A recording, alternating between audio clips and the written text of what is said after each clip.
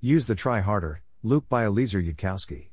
Welcome to the Nonlinear Library, where we use text-to-speech software to convert the best writing from the Rationalist and EA communities into audio. This is Use the Try Harder, Luke, published by Eliezer Yudkowsky on the LessWrong. When there's a will to fail, obstacles can be found. John McCarthy. I first watched Star Wars 4 when I was very young. 7, maybe, or 9. So my memory was dim, but I recalled Luke Skywalker as being, this cool Jedi guy. Imagine my horror and disappointment when I watched the saga again, years later, and discovered that Luke was a whiny teenager. I mention this because yesterday, I looked up, on YouTube, the source of the Yoda quote, "Do, or do not. There is no try." Oh. My. Cthulhu. Along with the YouTube clip in question, I present to you a little-known outtake from the scene, in which the director and writer, George Lucas, argues with Mark Hamill, who played Luke Skywalker. Luke, all right, I'll give it a try. Yoda, no. Try not. Do. Or do not. There is no try. Luke raises his hand, and slowly, the X-Wing begins to rise out of the water. Yoda's eyes widen, but then the ship sinks again.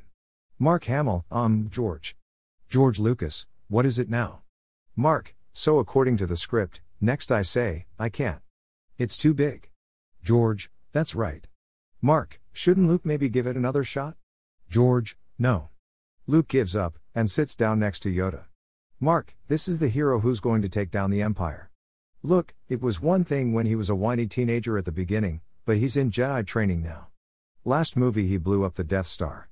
Luke should be showing a little backbone. George, no. You give up.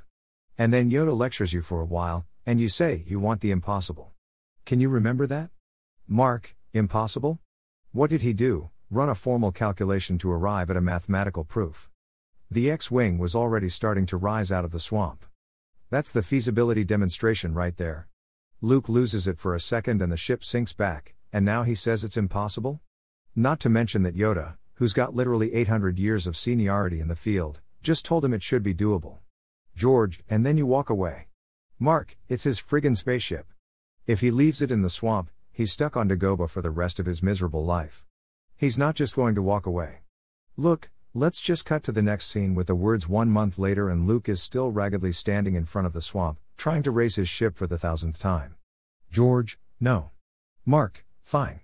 We'll show a sunset and a sunrise, as he stands there with his arm out, straining, and then Luke says it's impossible.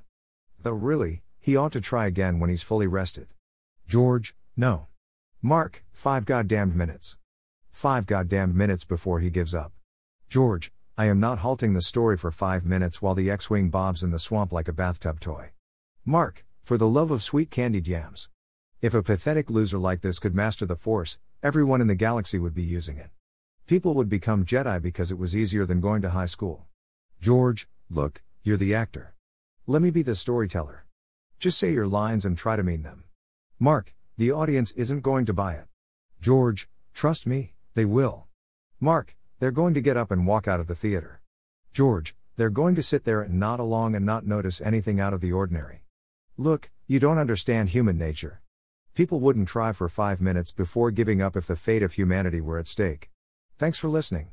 To help us out with the Nonlinear Library or to learn more, please visit nonlinear.org.